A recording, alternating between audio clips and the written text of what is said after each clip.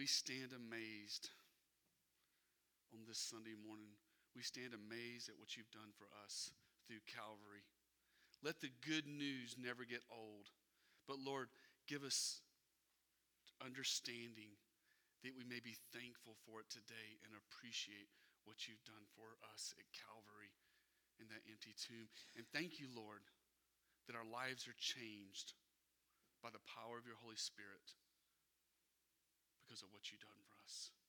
In Jesus' name we pray, Father. All God's people said, amen. Amen. You may have a seat. Amen. I hope you guys have had a blessed week.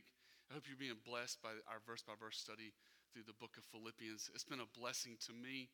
And but this morning, well, I tell you what, before we talk about my message this morning, let's talk about our message from last week. What was the message last Sunday? The message last Sunday was in Christ alone. In Christ alone. Last week, we looked at Philippians chapter 3, verses 1 through 14. And what we saw in that passage was the foundation of our salvation is repentance and faith. Repentance and faith means you turn from the old life, you turn from sin, and you turn to Jesus Christ.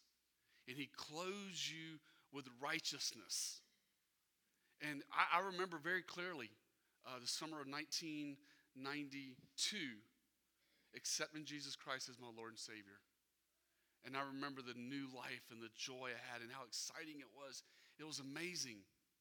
But many people ask the question, well, what's next? What's next? How do we respond to the gospel?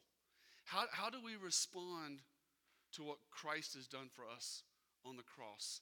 And that's the theme of my teaching this morning, which is how you live matters to God.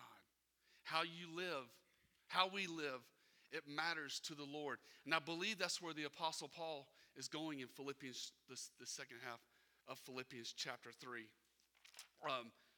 where how we live matters. It matters how we live out everyday life. Why? Because we are ambassadors for Christ. If you've received Jesus Christ as your Lord and Savior and you're born again, you are a representative of Jesus in the earth. You represent him to a lost world. And not only is that one reason for the importance of it, but it's also how we live our life shows the authenticity of our faith. If our faith is genuine, if our faith is real, you're going to see a transformed life. Not a perfect life, not perfect, because even as Christians we still sin, but you're going to see a life that's been changed by grace. By grace. This passage that we're looking at this morning, we're in Philippians chapter, okay, it's up there, Philippians chapter 3, verses 12 through 21. Please turn there. And this passage here is deep and it's rich. So I'm going to take my time going through it, and I just want you to see everything that's there because it's loaded with biblical truth. And the theme of this passage is it matters how we live after we accept Jesus Christ as our Lord and Savior. Let's pray. Father God in heaven, thank you, Lord, for your word. Lord, as we look at it now, Father, I pray that you help us to do as the scriptures are going to tell us, to press on, to move forward, to not look back, but to look forward. Look forward to you, Lord, to your return, to the rapture, Lord, to look forward to what you're going to do in our lives, Lord, just to press on into the kingdom. In Jesus' name I pray, Father. Amen. Amen. All right, let's take a look at it, guys. Philippians chapter 3, verse 12. Not that I've already obtained it or have already become perfect. He says, but I press on so that I may lay hold of that which also I was laid hold of, Christ Jesus. In my studies this week, the first thing that grabbed me was the three truths that are in verse 12. And I don't want you to miss them. Let's look at them. Let's break it down into three parts. Paul says in verse 12, he says, not that I've already obtained it or have already become perfect. What the Apostle Paul is saying there for himself and for us is this: you and I have not arrived. Paul is saying in this text, this is 30 years after his conversion. 30 years later, a 30-year Christian veteran, and he says, I have not arrived. But wait a minute, Paul, you're saved, right? And Paul would say, yes, I am, but I haven't arrived. But wait a minute, Paul, you're doing God's will, right? Well, yes, I am, but I have not arrived. You're filled with the Holy Spirit, right, Paul? Yes. But in this life, in the here and now, me serving the Lord in this prison that I'm in, I have not arrived. It's a dangerous place for a Christian to come to a place where they think they've arrived. They think they know it all, and they think they got it all down pat. That's not a good place to be. We need to stay hungry. We need to stay moving forward. And that's what Paul's saying there. I haven't arrived yet. But look at what he says there in the next part of verse 12. He says, but I press on. This brings me to my first point of my message this morning. And it is this. In the Christian life, we move in a new direction. We move in a new direction. He says, but I press on. Paul is pressing on in the direction of Jesus Christ. That's the direction he's moving in. He's moving forward. He's not moving backwards. The word press on in the Greek is dioko. It means to run swiftly, to pursue in a hostile manner. It means we run with all of our might. We run with all of our might, and we let nothing change our mind. We fight the good fight. We let nothing get in the way. Man, we take our faith in Christ serious. And if anything gets in the way, we're knocking it out. We're getting it out of the way. And we're pressing forward. That was what took Paul through those 3 missionary journeys and that trip to Rome and that imprisonment. That's what kept him focused. His eyes were on the prize, and he was pressing forward. He's in chains, okay? He's most likely writing this letter of Philippians that we're studying. He's most likely reading it with chains draped on both hands and prison guards. But he would not let nothing deter him from pressing on into the kingdom. And then I love how verse 12 ends. There's 3 main parts of verse 12. He said, after he says, but I press on, look at the last half of verse 12. He says, so that I may lay hold of that which also I was laid hold of by Christ Jesus. What he's saying there is the same endeavor that you and I pursue the Lord and pursue our relationship with Christ and go after him. He did the same for us, except he did it first. He says, that which I also was laid hold of by Christ Jesus. Christ Jesus in his omniscience, in his deity, as he went to Calvary, I can tell you this morning, because his deity and him being God, he had you on his mind. He was focused. The chains, the beatings, the whippings, the Via Dolorosa, the trip to Calvary, he had us on his mind. He was focused. Jesus was pressing on towards the cross, is what he's saying here. So what do we do? How's that song go? What can I say? What can I do? But give my whole life to you. We press on. We move in a new direction toward Jesus Christ is what we do. Verse 13, he continues, but brethren, I do not regard myself as laying hold of it. Yet one thing I do, forgetting, here it is, guys, forgetting what lies behind and reaching forward to what lies ahead. The second point I want you to see in this message this morning is the Christian life, we leave the past behind. We leave behind the past. Well, Pastor David, what do I leave behind? You leave behind your tradition. You leave behind your philosophies. You leave behind your sin. Colossians 2:8 says, see to it that no one takes you captive through hollow and deceptive philosophies, which depend on human tradition rather than on Christ. We leave our traditions behind. We leave our philosophical views behind. But most importantly, when a person comes to Christ, this is the big one, is we leave our sin behind. We leave that old life behind. That was dead men. That was dead men walking. And now we've been brought alive, and we leave the old life behind. Romans chapter 6, verses 1 and 2, Paul says, what shall we say then? Are we to continue in sin so that grace may increase? What does he say? May it never be. How shall we who died to sin still live in it? There's a death that takes place when we come to Christ. There's a death. The old man passes away. The new man comes to life. Now, it doesn't mean we step into the Christian life and we're perfect, okay? I remember when I got saved, there were some chains that fell right away. There was some stuff, some baggage I brought into Christianity.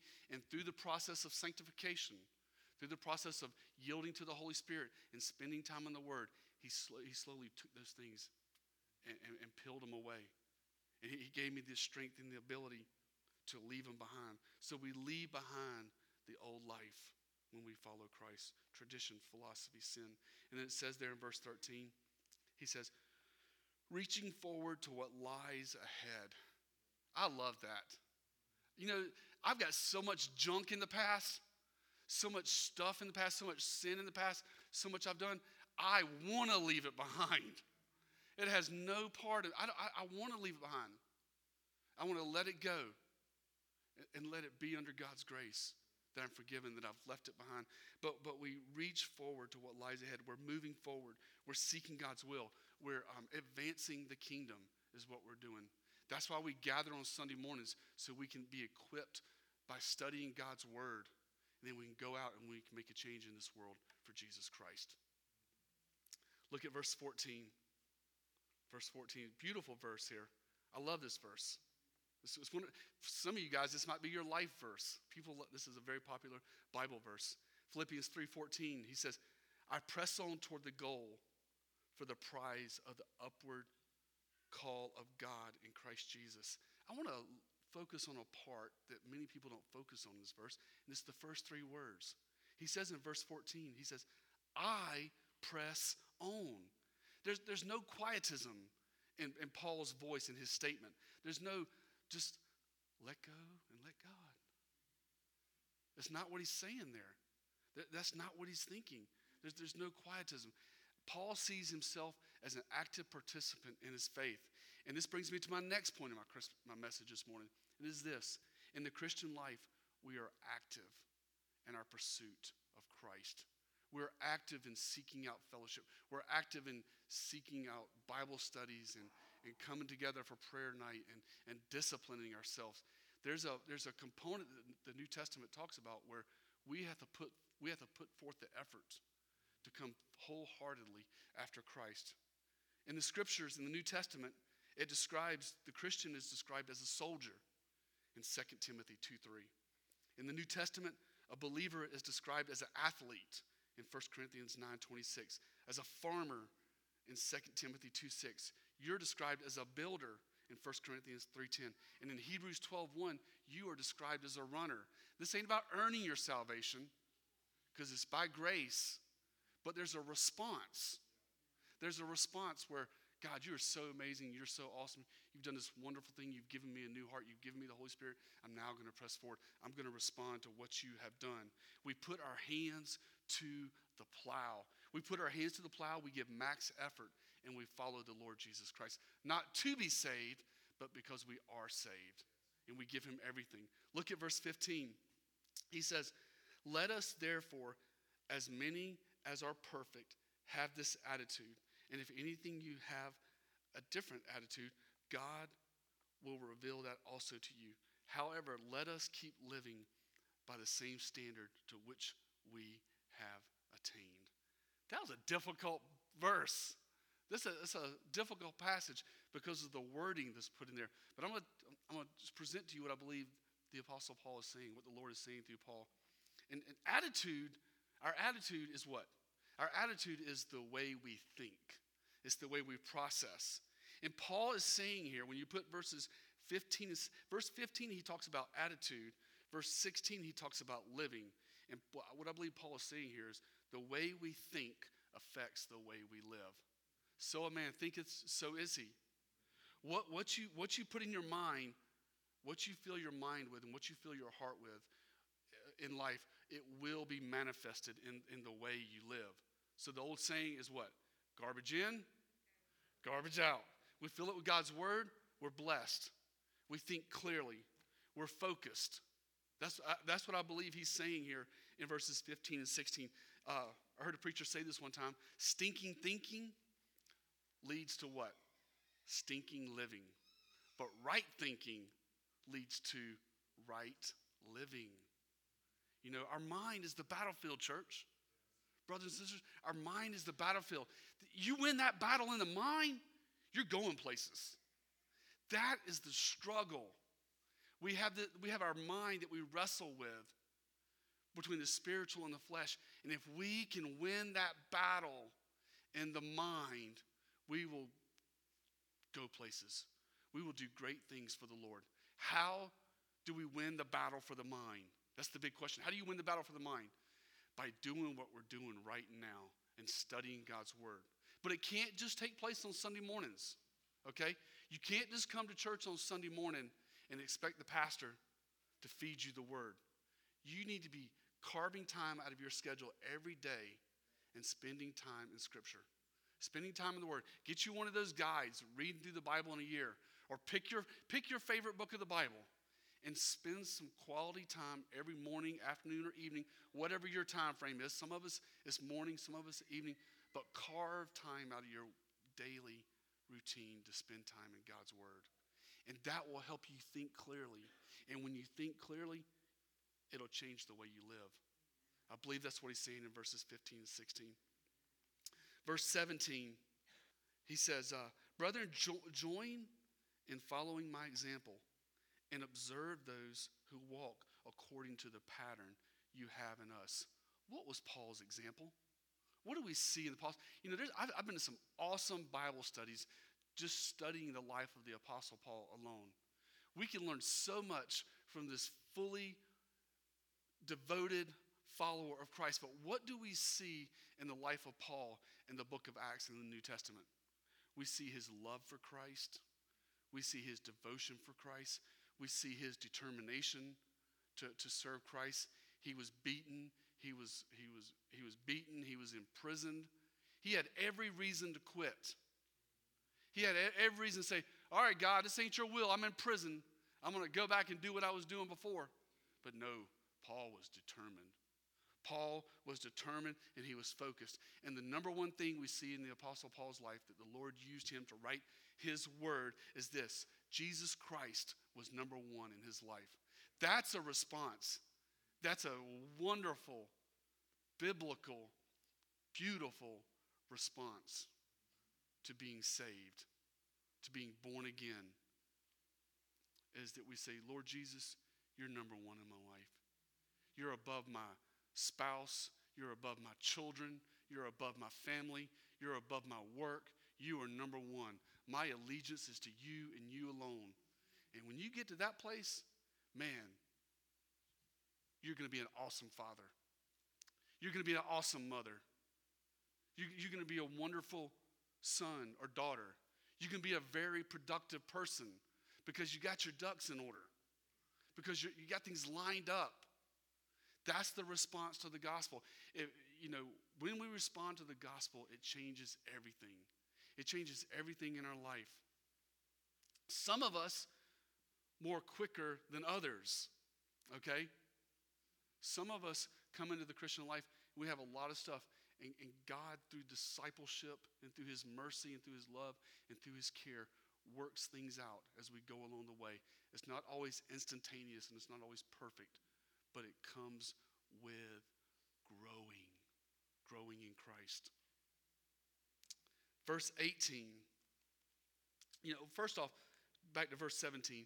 Verse 17, I think is perfectly fine and biblical to identify people that you look up to and respect, that are Christians, that are serving the Lord, and who are walking the talk, and say, you know what, I want to pattern my life after them. I want to take from them and add it to my life. We all have heroes of the faith. We all have a relative, a loved one, a friend, a pastor, or someone that you say, man, that person has just served the Lord, and I just want to listen to them. I want to open my life to them. The one for me was my grandfather. My grandfather, through all my years of rebellion and disobedience and not being saved, I watched a grandfather who served the Lord his whole life. And because of that, everything Grandpa said, I listened to. That's the way it is. So verse 17, we follow people's example. We listen to them. We take their advice because they are living the life. And they have a right. They have a right for us to be open to them. So with that said, now let's look at verse 18. Because verse 18 is who we do not listen to. Verse 18, he says, for many walk, of whom I often told you, and now tell you, even weeping, that they are enemies of the cross of Christ, whose end is destruction, whose God is their appetite, whose glory is their shame, who set their minds on earthly things. This was supposed to be an epistle of joy. And for the most part, it is. Paul uses the phrase rejoice or joy 16 times in this book. But here, Paul says, I'm weeping. Who's he talking about? There's two views of who he's talking about. The first view is he's talking about the Judaizers that he referenced back at verse 2 of this chapter, where he says, beware of the dogs, beware of the evil workers, beware of the false circumcision. Clearly, in chapter 3, verse 2, Paul is addressing the Judaizers. But because of the language and the words used in verse 19, many believe that these are Gentile false teachers. These are people that were not Christian, but they said they were, but they were bringing false doctrine. They were bringing bad teaching into the church, and Paul condemns them greatly. How do we combat false teaching? How do you combat false teaching? Know the truth. Know the truth. Study the truth. And be a Berean. You should examine everything I say by Scripture. You go to a Christian conference, you go to any church, Christian conference, special speakers, you listen to a podcast, and it's a Christian ministry, you need to judge it by the Word. The Word is supreme. The Word is what governs and guides our doctrine, our theology. It tells us the difference between truth and error. It is the final and supreme judge. So what I want to, my next principle that I want to bring to you this morning, as we look at, I'm going to go through this more here, in verses 18, 19, talk about these. But the next one is, in the Christian life, we exercise discernment. We don't drink everything we see. We don't eat everything we see. We have to ask ourselves, is this biblical? Does it line up with Scripture? If it lines up with Scripture and is biblical, then praise the Lord. We take it. But if we say, that's not in the Bible, no sir. We say, and if they continue, we say, where's the door? Start looking up on the wall, looking for the exit sign. Because that's the direction you need to be heading. But we need to exercise discernment. 3 characteristics of a false teacher. Look at verse 19. First he says, in verse 19, he says, of these false teachers, whether they're Judaizers or Gentile false teachers, you pick, but here's the characteristics of them. Whose God is their appetite. Whose God is their appetite. Their focus is on man.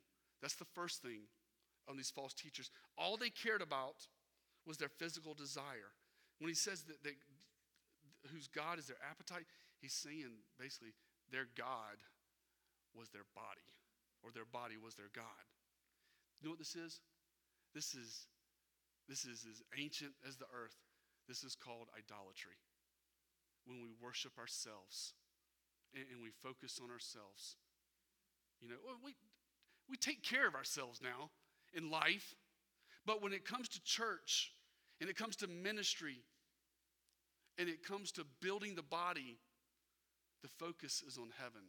The focus is on Christ. The focus is not what can we do to please ourselves, but what we can do to please Christ. Then he says there in verse 19, he says, whose glory is their shame. This is why they lean away from the Judaizers. Because what is shameful? Sin. But yet, what does the text say these false teachers do? They glory in their shame. In other words, they approve of their sin. They approve of a sinful lifestyle. They're proud of their sin. To them, living in their sin is no big deal, is what he's saying here. They glory in their sin, is what this is implying when it says they glory. In other words, they take pride, they're rejoicing, and they're boastful in their shame or in their sin. 2 Timothy 2:19 says this, just to make it clear what the New Testament teaches. And he's not quoting from the Old Testament, because that's what when I first saw, I thought he was, but he's not. This is a New Testament verse. Nevertheless, God's solid foundation stands firm, sealed with this inscription. Do you see the concreteness of the statement that Paul's fixing to make? The Lord knows those who are his, and everyone who confesses the name of the Lord must turn away from wickedness. Must turn away from wickedness. We make a break from the old life. We make a break from sin. And through the process of sanctification, we're being sanctified. We're being set apart. We're being moved away from the old life, from the old sin. And then he says there, who set their minds on earthly things. A general statement he's saying here about these guys, these false teachers. He says, their focus is this world. Their focus is this world. Their minds are on earthly things. And what he's implying here is that there's nothing biblical in their teaching. They completely neglect spiritual matters. And you know as well as I know, everything starts where? Starts in the heart. It starts in the heart. And it starts with allowing the Lord to change our hearts by his Holy Spirit and by learning and growing and digging deep into his word. So those are the three characteristics of the false teacher. Their God is their appetite. Their focus is on their body is their God, is idolatry. Their glory is their shame. They approve of sin. Their minds are on earthly things. They completely neglect spiritual matters. These are the people that were bothering the Philippians church. And then he says in verse 18, pretty impactful statement in light of the Old Testament. In the Old Testament, what did the Psalms do with the enemies of Israel? What did King David pray? He prayed at what we call imprecatory psalms. Lord, bring judgment. Bring them to an end. Let it come to an end, what they're doing with the god of Moloch and all these ancient false religions. But look at verse 18. Verse 18, Paul says, I tell you, even weeping. Paul's not asking for judgment, but he's weeping. He's crying. That these guys, it broke Paul's heart that the gospel's not being preached. It broke Paul's heart when the truth is twisted. This morning, we have to ask ourselves, do we weep for the lost? Do we have a burden in our hearts for those who do not know Jesus Christ as our Lord and Savior? Do we have a burden to bring the lost into the kingdom? Do we have a burden for the perishing? Because that's what happens. If you step into eternity without putting your trust in Christ, the scriptures makes it very clear you'll perish on Judgment Day. Charles Spurgeon said, when it comes to evangelism, we wrap our arms around their ankles and do everything we can to get them to embrace Christ. That we reach out to them. And more importantly, in the context of what we're looking at this morning in verse 18, do we weep for people that are deceived by false teachers? Do we weep for people that are so close to the truth, but they don't have the truth? How do we protect ourselves from false teachers? How do we protect ourselves? Again, by what I said a while ago, by doing what we're doing now. Just studying God's word, chapter by chapter, verse by verse, in context. But Paul's weeping. Paul's weeping.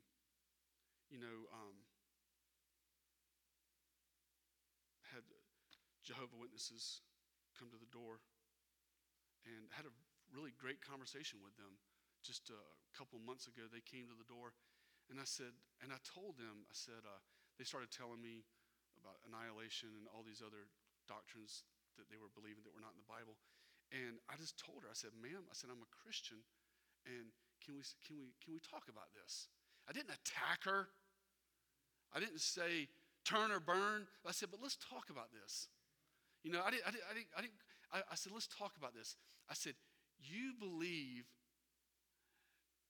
in a Jesus that is not God. I believe in a Jesus that is God, that is deity. And I showed her through the verses. I showed her through the Bible. I tried to reason with her. I didn't drop the hammer because I wanted her to listen to me and hear the gospel. And after I showed her error and how the scriptures say Jesus Christ is Lord, he is God, and I showed her the deity of Christ, then I was able to share the gospel with her. I was like, well, by the way, would you consider yourself to be a good person? My way of evangelism. I take people through the law, through the 10 Commandments, so they can understand what sin is. And once they understand what sin is, I give them the good news of the gospel. And I was able to share the gospel because they're all about works. They're all about do. They're all about legalism and false teaching. But I was able to share the gospel with her and take her through the law, give her the good news of the gospel without dropping the hammer. Because my heart broke for her. And so our hearts need to break. You know, I think there's a time and a season for imprecatory psalms when we see evil being done, when we see unborn babies being killed, when we see the atrocities. Lord, stop that. Help us bring revival. But then there's also a time and a season to where you're witnessing to someone and talking to them. Your heart needs to break. And you need to share Christ with them out of a concern and less out of a judgmental attitude. He says in verse 18, though, that they are enemies. Whoa, this is strong. This is strong. Whoever these guys were, Judaizers, Gentile false teachers, you pick the one. But look at what he says in verse 18. They are what? They are enemies of the cross of Christ. That's a very powerful statement for the Apostle Paul to make towards these people. They're enemies of the cross because they reject the power of the cross. They reject the power of the cross. And ultimately, in this life, in the here and now, they reject the testimony of Scripture.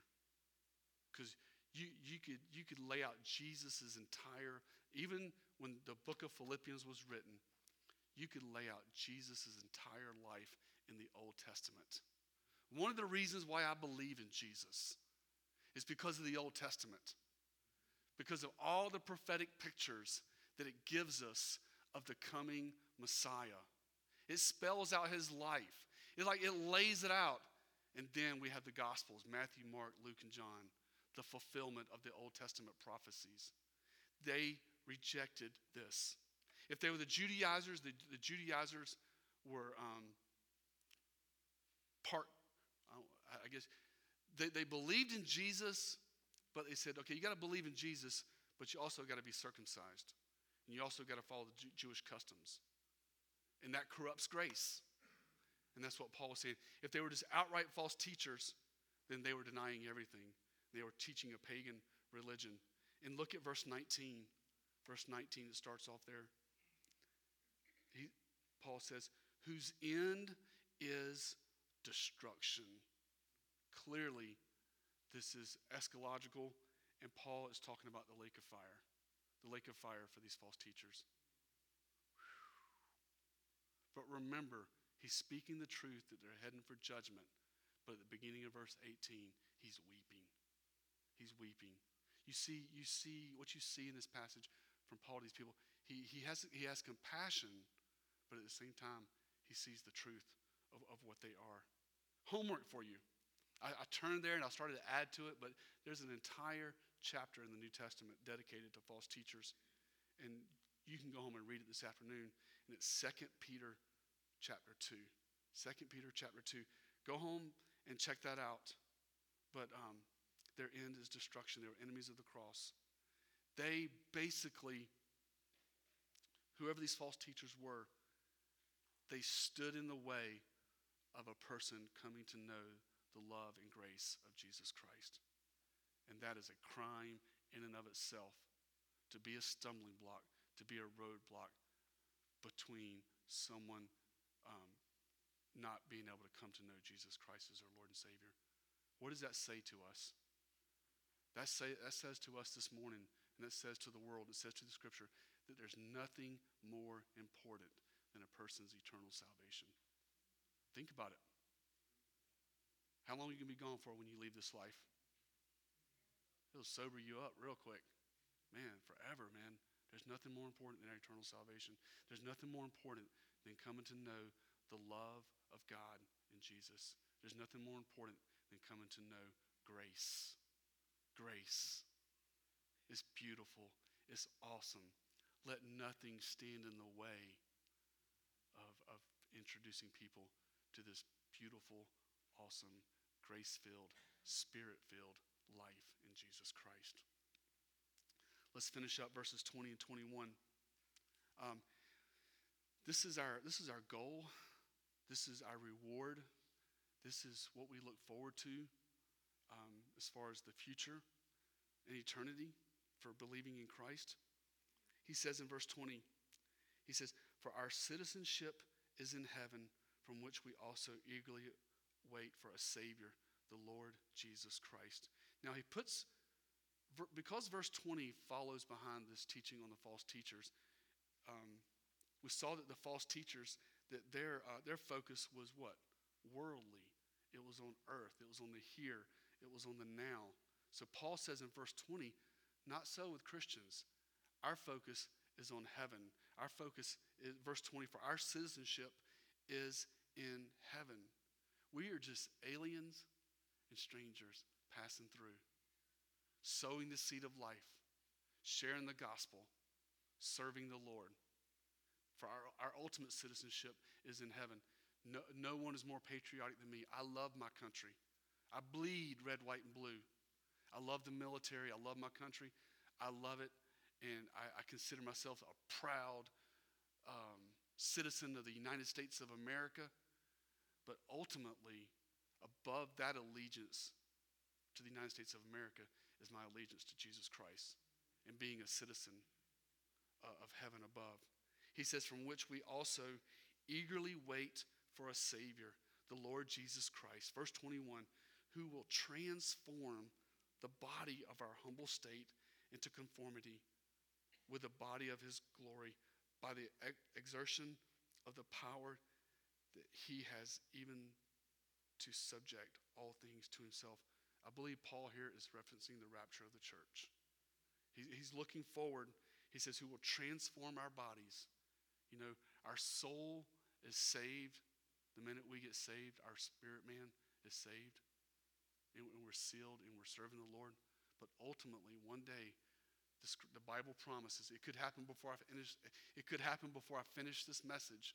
It could happen today. It might not happen for years. I don't know. But one day, Jesus Christ will split the eastern sky. He will come again. Not as a baby in a manger, but as the Redeemer, called the rapture. And that's what I believe Paul is pointing us to here as we look forward to the rapture. Does that mean we abandon this life? No. We need to be hardworking, solid, productive citizens. Doing life, raising families, being a light into the world. But ultimately, at the end of the day, our allegiance is to Jesus. And our allegiance is to his kingdom. That's where he wants us. You know, I've heard some people say, you know, those people are so heavenly minded, they're no earthly good. You ever heard that? I disagree with that. I believe the more heavenly minded you are, the more earthly good you are. Amen? Amen. Let's pray. Father God in heaven, thank you, Lord, for your word. Thank you, Father, for the truth that we've seen in Philippians. Father, it matters how we live our lives. Lord, I pray that your people would take this to heart and grow in their relationship with you, Lord. They would love you more, trust you more, God, and they would go deeper in love, and they would respond. As Mary said, be it unto me according to your word. Lord, we love you, and we praise you, and we thank you, Lord, for your word. In Jesus' name I pray, amen. Remember, church, it's not out of works. It's not out of being legalistic. We don't obey God to be saved. Remember, it's by grace, through faith alone, in Christ alone. But when that life is changed, it's going to make you say, man, I want to serve the Lord. I want to put my hands to the plow and give him everything. Amen? Amen.